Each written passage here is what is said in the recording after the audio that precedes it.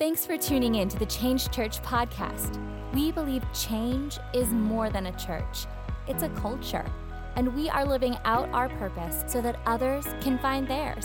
We hope that this message encourages and inspires you. Now, here's Ashley Hollis. I am beyond expectant for what God wants to speak today in week 2 of Smoke and Mirrors. Last week was so powerful, and Elijah shared with us, and today I'm going to address the lie, Satan is powerful. And so if you want to jot that down, if you're taking notes, I encourage you to. Paper never forgets. I know we forget so much, but the lie that we're going to talk about today is Satan is powerful. And you know, I was thinking about this, and this whole series is exposing lies and engaging truth. And so it's exposing those lies that creep in and then engaging God's truth to take hold of that. And I was really praying through this, and I hope that you'll open your mind, that you'll open your ears to hear today what God wants to speak, because I think that lies come in the littlest way.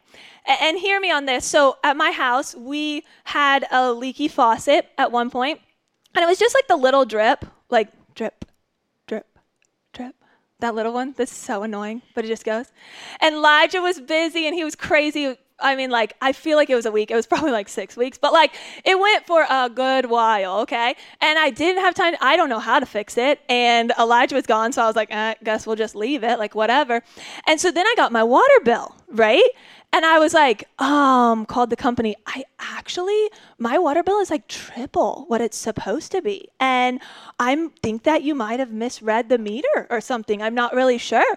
And they were like, no, I mean, we didn't. I was like, no, I think you need to check. And they're like, did you have a leaky faucet or toilet or something? I was like, yeah, but I mean, it was one little drip. You know, now I feel like I'm like explaining it to the water people. I'm like, no, but it's just one little drip. Like, I mean, it wasn't running water. And they were like, well, yeah, that adds up your water bill. And I was like, what? They don't teach you these things in adulting, okay? They do not. They need like adulting 101. They don't teach you this. But hear me on this. I think that sometimes these little lies that we're debunking during this series come in like that. And I think it's one little drip, and it's one little lie, and it's one little thought we have, and it's one little step that we take to isolate ourselves, and it's one little thing that separates us to where we get to the end of a crazy season, or we get to the end of a period in our life, whatever it is, and we look and we're like, whoa, how did I get so far off? And I think it's just the little lies. It's not a huge lie that has to like, whoa, I captured my mind. It's just the little things. And so I pray today, whether it's your first Sunday in church, whether you've been in church like since you were born, I pray that today you would just open your mind and open your heart to hear what God wants to speak and maybe the defenses that he wants to set up. And if you would, why don't you bow your heads, close your eyes. Let's pray before we get started today.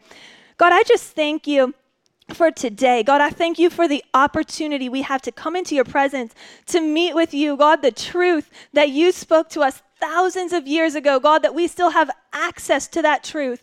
And God, I pray that you would put that down deep in our hearts, that it would be transformational in our lives as we walk out this week. God, we thank you for what you're going to speak. God, use my words. May it not be mine, but yours that you speak today. Open our hearts, open our ears to hear what you have to say in your name. Amen. Amen. Well, I want to talk about the lie, Satan is powerful. Because I think sometimes we can, if we're not cautious, give Satan a lot more credit than he deserves. If you've ever seen Star Wars, sometimes we parallel Satan and God like light and dark, like good and evil in Star Wars. Now, I understand some of you are looking at me like, Star Wars, we're on like episode 24. I don't know if it's episode 24, 2, 7, like they come out in random orders, but whatever it is, okay? Star Wars, we see this good versus evil. We see light versus dark. And sometimes, personally, we can do the same thing, and we think God is here, and we know Satan is bad, but Satan is here. And they're not equivalent. You see, God is the only infinite being. Satan was simply a creation of the Creator. You need to write that down. Satan is simply a creation of the Creator. Sometimes we just do this parallel where we're like, well, Satan is doing this, but hopefully God does this. See, A.W. Tozer, he says it like this. We as humans, we think in a hierarchy.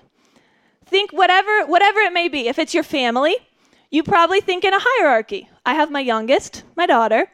I have Zion. I have my Elijah and myself. It's a hierarchy, right? There's a hierarchy in your business. I'm sure if you say, well, tell me about your company organizational chart, you can tell me, who do I report to? Who am I under? Your school, maybe it's a professor. Maybe on your sports team, it's a coach, it's a captain, it's a team lead. We have these different structures, and we think in hierarchy. But you see, even Satan, who is a fallen angel, even Satan God is up here, and we like to think then you have angels, then you have humans, then you have animals, then you have plants, then you just come all the way down the food chain, right? And come all the way down. But you see, angels are still in the same category that we're in. It's not a hierarchy. It's not Satan versus God. It's God is all-powerful. God is all-knowing. God is the only one who knows your thoughts. God is the only one who knew you before you were formed. Satan is simply a fallen angel. And I think sometimes we give him a little bit too much power. Like you have these weeks, right, where everything you're doing turns to gold. You had those weeks, right, where you're like, this is the best week. Like, I mean, my schedule is under control. Everything's going great in my family. Like, I just got good news at work. Like, it's phenomenal. Then you have the other weeks, right, where everything's turning to stone. And you're like, I actually don't want to touch anything because I'm like afraid of what's to come next, right? Like, we have those weeks. And that's the week, that's the time or the season or the period where I think that those lies begin to creep in. That's where we accept those lies like, oh, well, Satan's really attacking me. I mean, my family is just under attack. And we give Satan all of this power. But in fact, I want you to know the truth. And if you want to write down the truth, Satan is not powerful, but we're powerful through what Jesus did on the cross. You see, whenever we accept Jesus into our hearts, we come into alignment with his power. We come into alignment with what he's put inside of us. The same power that he had now lives inside of us. And so this is no longer as Satan is powerful. We carry that power in us. I want you to look at these couple of scriptures. You can jot them down if you want. In Genesis 3:1, I want to share with you a few words maybe that the Bible does use to talk about Satan because, we can't negate him. We can't be like, oh, it's just not real. It is, but we have to look at the words that are described to him. Genesis 3:1 says, "Now the serpent was more crafty than any of the wild animals the Lord God had made. He said to the woman, 'Did God really say you must not eat from any tree from the garden?'" Revelation 20, verse 1 through 3 says, "And I saw an angel coming down out of heaven, having the key to the abyss and holding in his hand a great chain. He seized the dragon, the ancient serpent, who is the devil or Satan, and bound him for 1,000 years. He threw him into the abyss and locked and sealed it over him, to keep him from deceiving the nations anymore until the 1,000 years ended. After that, he will be set free for a short time."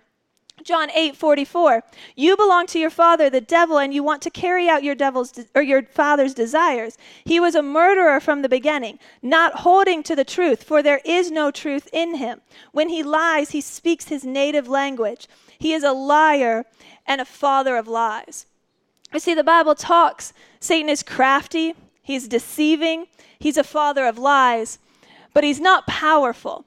And sometimes we give Satan, in this lie, we give him so much credit, like Satan might be a creative person as well. But see, we serve the ultimate creator. Satan is here to lie, kill, and destroy. He doesn't have any new tactics, though it may present itself in new forms, but he doesn't have any new tactics. The whole tactic of Satan is to divide and conquer.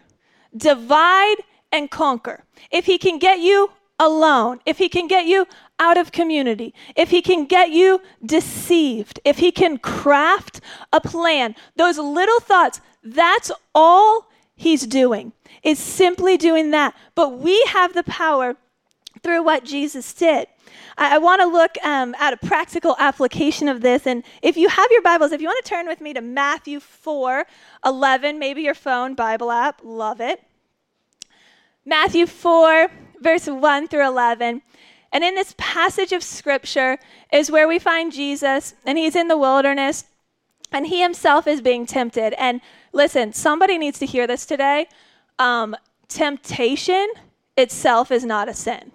Jesus himself was tempted. And the fact that you have been tempted is not the sin. It's acting upon that temptation. Okay, so I want to clear that up. Matthew 4, 1 through 11, it says, Then Jesus was led by the Spirit into the wilderness to be tempted by the devil. After fasting 40 days and 40 nights, he was hungry. The tempter came to him and said, If you are the Son of God, tell these stones to become bread. Jesus answered, It is written, man shall not live on bread alone, but on every word that comes from the mouth of God. Then the devil took him to the holy city and had him stand on the highest point of the temple. If you are the Son of God, he said, throw yourself down, for it is written, he will command his angels concerning you, and they will lift you up in their hands, so that you will not strike your foot against a stone. Jesus answered him, It is also written, do not put the Lord your God to the test. Again, the devil took him to the high mountain and showed him all the kingdoms of the world and their splendor. All this I will give you, he said, if you will bow down and worship me. Jesus said to him, Away from me, Satan, for it is written, worship the Lord your God and serve him only. Then the devil left him, and angels came and attended him. How do we combat the lies of Satan? How do we combat the temptation that we have to walk through? You know, we have these booklets back on the host stand, and you're welcome to see our host if you have not gotten one yet. But it's a sword for war. And I know Elijah and I personally have gone through some situations in life, like I said, where it's just the hard season, where it feels like nothing's going right, where it feels like everything's against you. I mean, I don't know if you can relate to that, but you feel that season. For us, it was one of the first ones we may have shared before was when I was in the hospital and when we first got married and the doctors told Elijah, hey, your wife is not going to make it out of surgery. You need to say goodbye to her immediately. Whisked me back to surgery. And it was this moment where I was in and out of the hospital for months, walking through these surgeries, and it felt like, God, what's happening? And it's those times when the little lies creep in. Well, maybe this is happening. Well, what if this happens? And it's the little lies that we have to take hold of. And how do we combat those? A few years later, we had Zion, our son, and we were back at CHOP. I'm telling you, they know us by name now. They're like, the Hollises are here, hey. But we had walked in and we were back there. And it was one thing after another with Zion, and he was extremely sick and they weren't sure what was going on. And yet again, it's those little lies that creep in. And so how do you combat those? When you find yourself in a season, maybe you're there right now, maybe you're not. How do you combat those thoughts? The Bible tells us to take thoughts captive. How do you take those thoughts captive? It's with the truth. It's with the Word of God. And if you were to walk into our hospital room during that time, we had our hospital room covered with Scripture, floor to ceiling, all the walls where there wasn't wires, covered in Scripture. And at that time, we didn't have anything super fancy to put it on. I don't even think we had smartphones. Like, how old are we right now? But we didn't have anything. So we're like, listen, can we just have construction paper and crayons? Can we have some construction paper and crayons? And we wrote Scripture all over the papers, and we covered the walls. Now maybe it's a Scripture on your lock screen, on your phone. Maybe it's surrounding yourself with that truth. But the only thing that will combat those lies is if we choose to take those thoughts captive, is if we choose to hold those and say, it's like I said a couple weeks ago if you were here, it's taking thoughts captive and getting rid of them, saying, no, I do not accept that. No, that's a lie. No, that's not true. But at the same time, sometimes we're so busy throwing out thoughts, that we don't grab hold of any thoughts. And we don't grab hold of the thoughts that God's put inside of us. We don't take hold of the thought, you're a child of God. You are creative so that people can encounter the heart of the Creator. Man, you love people because God loved us. Man, it's the truth. It's those things that we take hold of and we choose to put in our mind. And on a practical level, you may need to go home and write out some scripture and put it in your house. And it's not going to look clean. If you want, get the right color scheme. It'll match perfect. But I promise you, above everything of how it looks, you're going to be filled with truth. That's the only way we combat this lie is with truth, is taking hold of it. And I was telling the first experience, oftentimes when we think in this lie of Satan is powerful and we believe this and we say this and we think this, see, sometimes I think that we think that we're playing from the defense, not the offense. And I will be so honest with you. I am not a sports person, okay? I tried in high school. I tried track.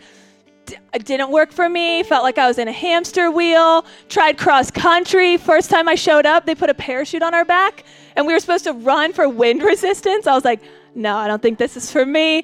Tried volleyball, and I have depth perception problems, so that was super exciting. So I was like, mine, boom. Like, it was like just crazy, I'm telling you. So I will totally own this. I finished the seasons. My parents didn't let us be quitters, but I only played one, okay? And so I didn't play sports, but I watched sports, okay? Being from Kansas City, I am an avid Jayhawks fan. KU Jayhawks, when March Madness happens, come to my house. We will have March Madness parties. Life will shut down for March Madness, okay?